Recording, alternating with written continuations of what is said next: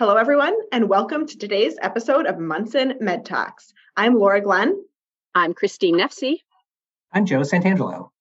We hope this podcast brings value to your daily practice and keeps you updated on what's new at Munson Healthcare. Please subscribe so you don't miss out on any upcoming episodes. Thanks and enjoy. Hi, I'm Dr. Joe Santangelo, Chief Quality and Safety Officer for Munson Healthcare. Welcome to Munson Med Talks.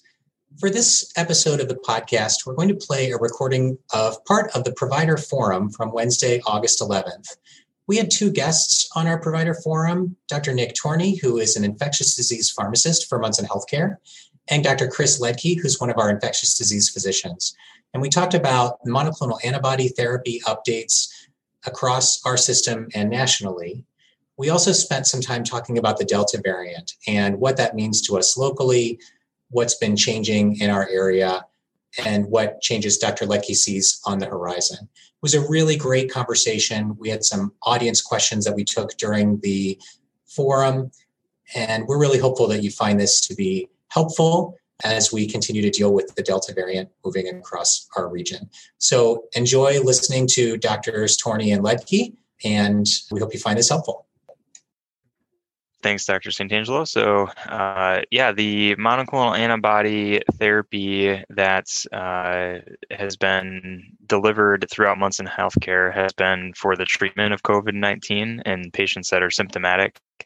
There are currently 5 outpatient sites for that.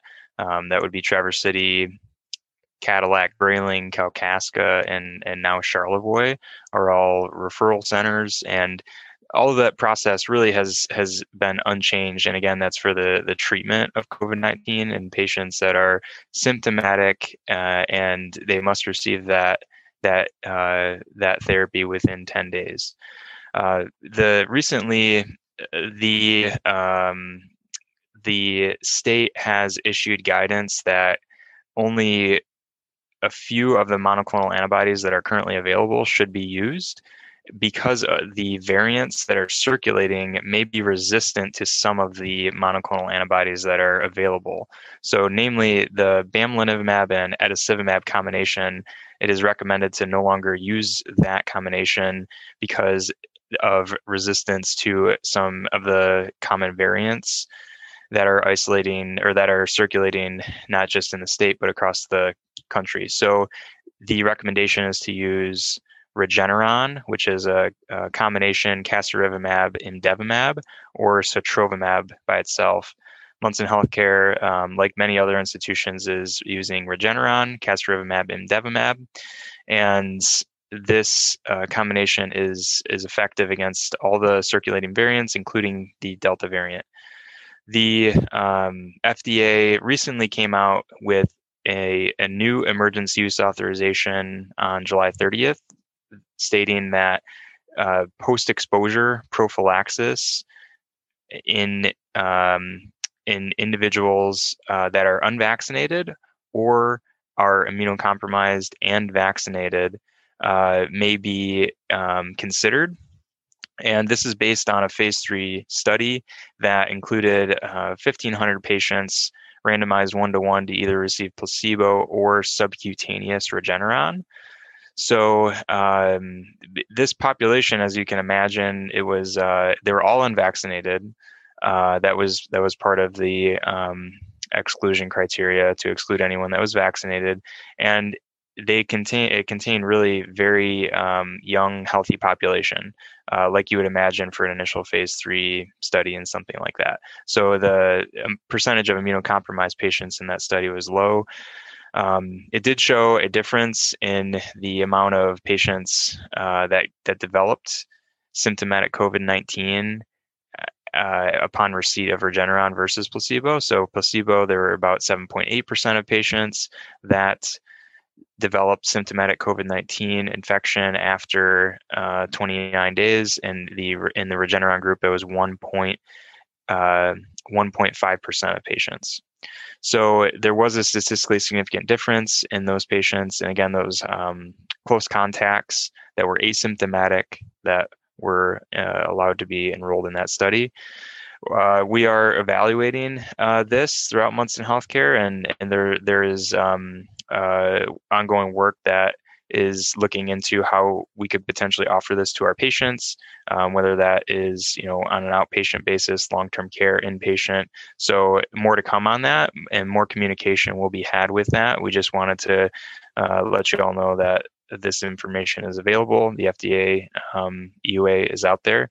And if there's any further questions about that, you can certainly contact me on that. And Dr. Santangelo, is there anything that I missed, or any further information that you want me to cover there?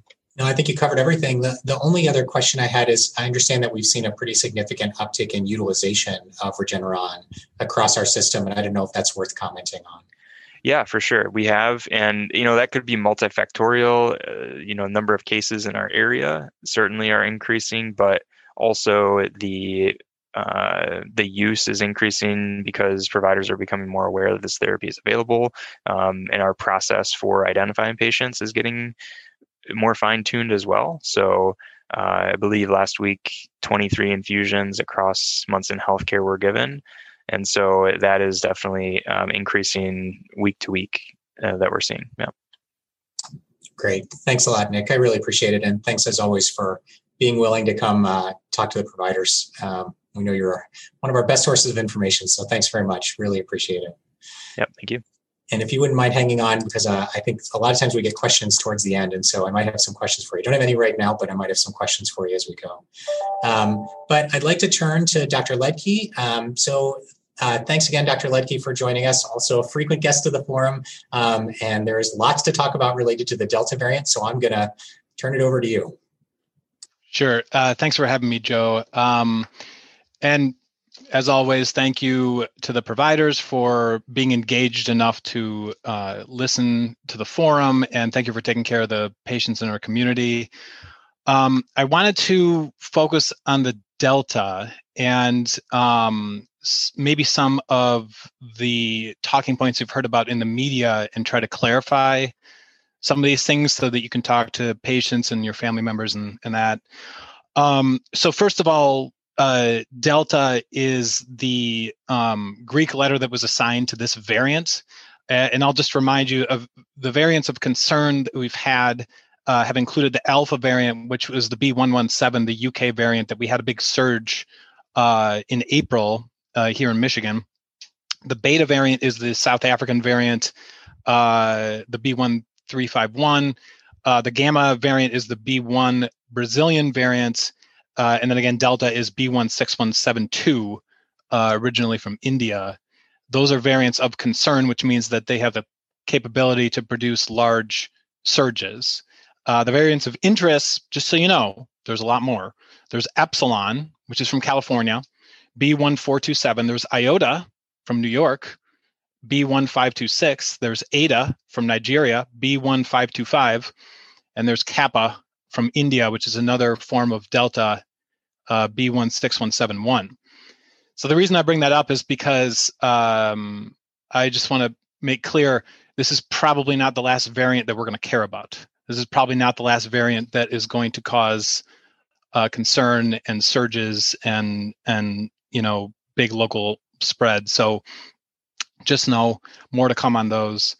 I guess from a scientific standpoint, the reason this occurs is because viruses are replicating extremely quickly, and a lot of that is sloppy. So they reproduce genetic material extremely rapidly, and so oftentimes when there's an error, it produces a non-viable organism, and then that doesn't transmit. But every once in a while, maybe once in a billion, it creates something that happens to be more fit than the baseline strain, and that can develop a population of viral organisms that, because of their increased fitness, can develop a new strain that is able to sustain transmission in the community. So that is inevitable in the setting of ongoing transmission, which is occurring worldwide.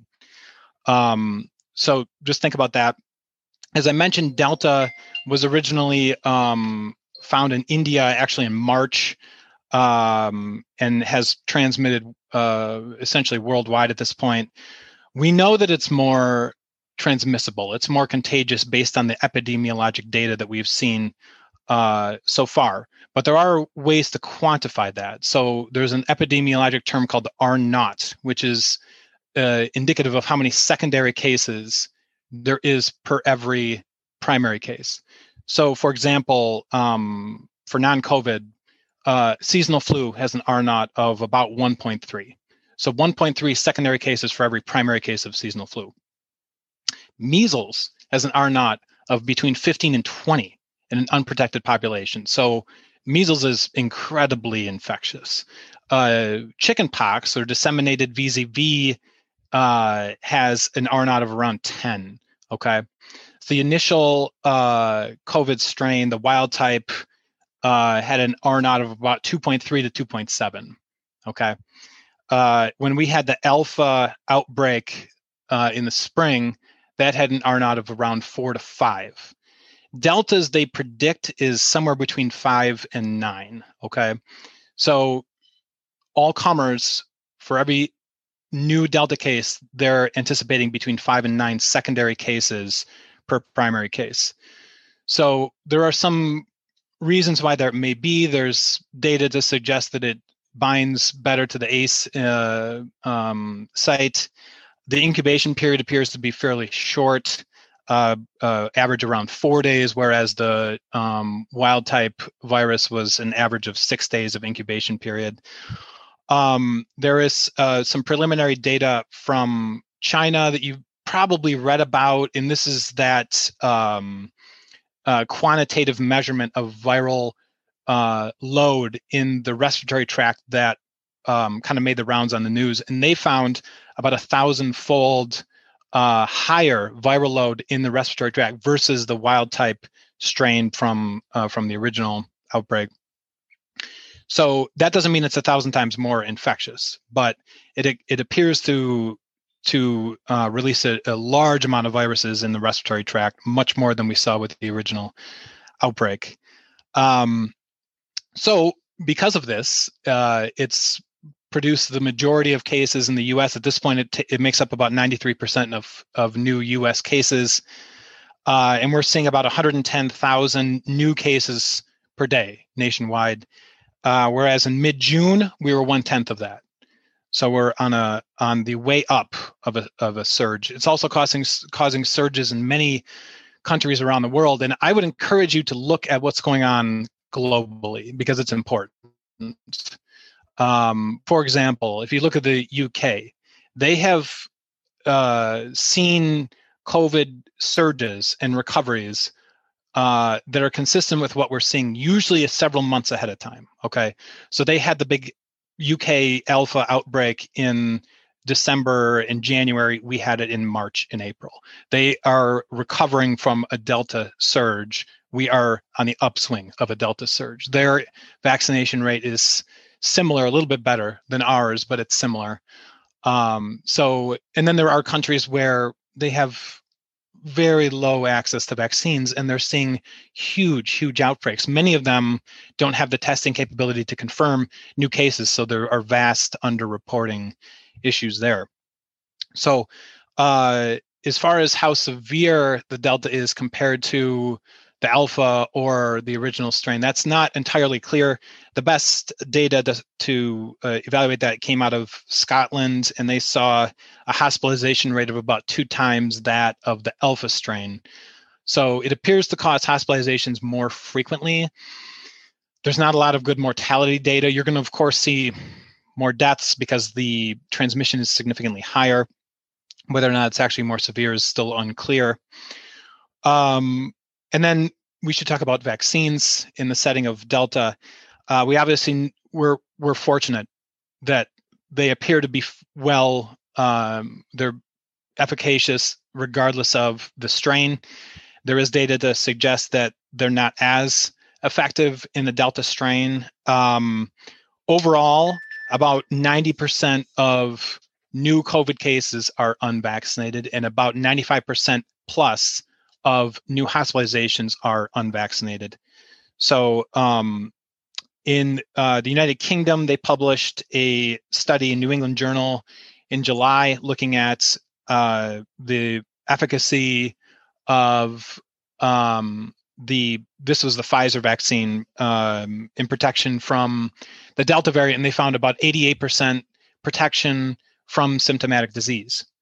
So in Israel, which is similar to the UK in regards to their vaccination status, what they do differently, though, is they do a lot of screening.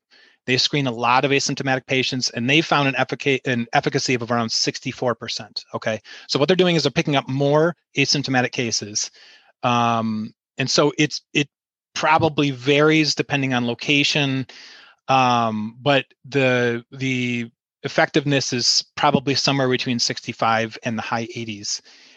Now, what is dramatic is that with a single dose of an mRNA vaccine, that effectiveness drops dramatically.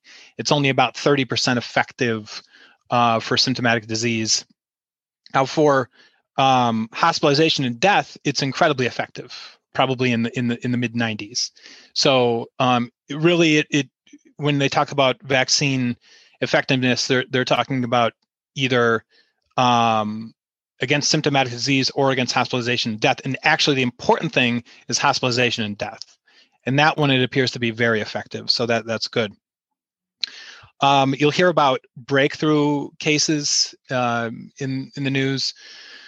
And of course, that is concerning, but I guess I just want to make clear that is inevitable. Okay, so these vaccines, as we mentioned, are very effective. They're not 100%.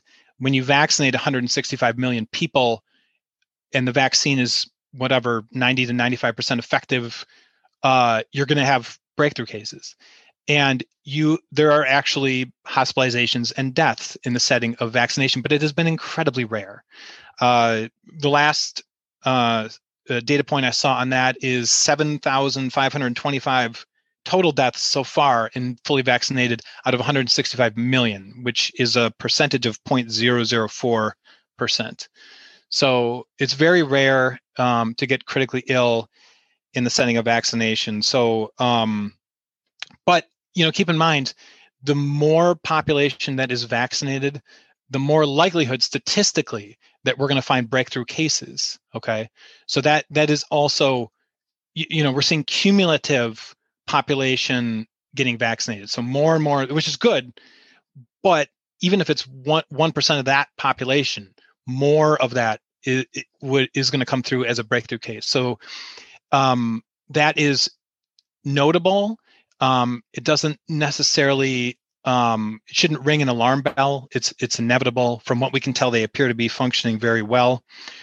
There was an article published in MMWR in late July looking at an outbreak of cases in Massachusetts associated with a summer gathering.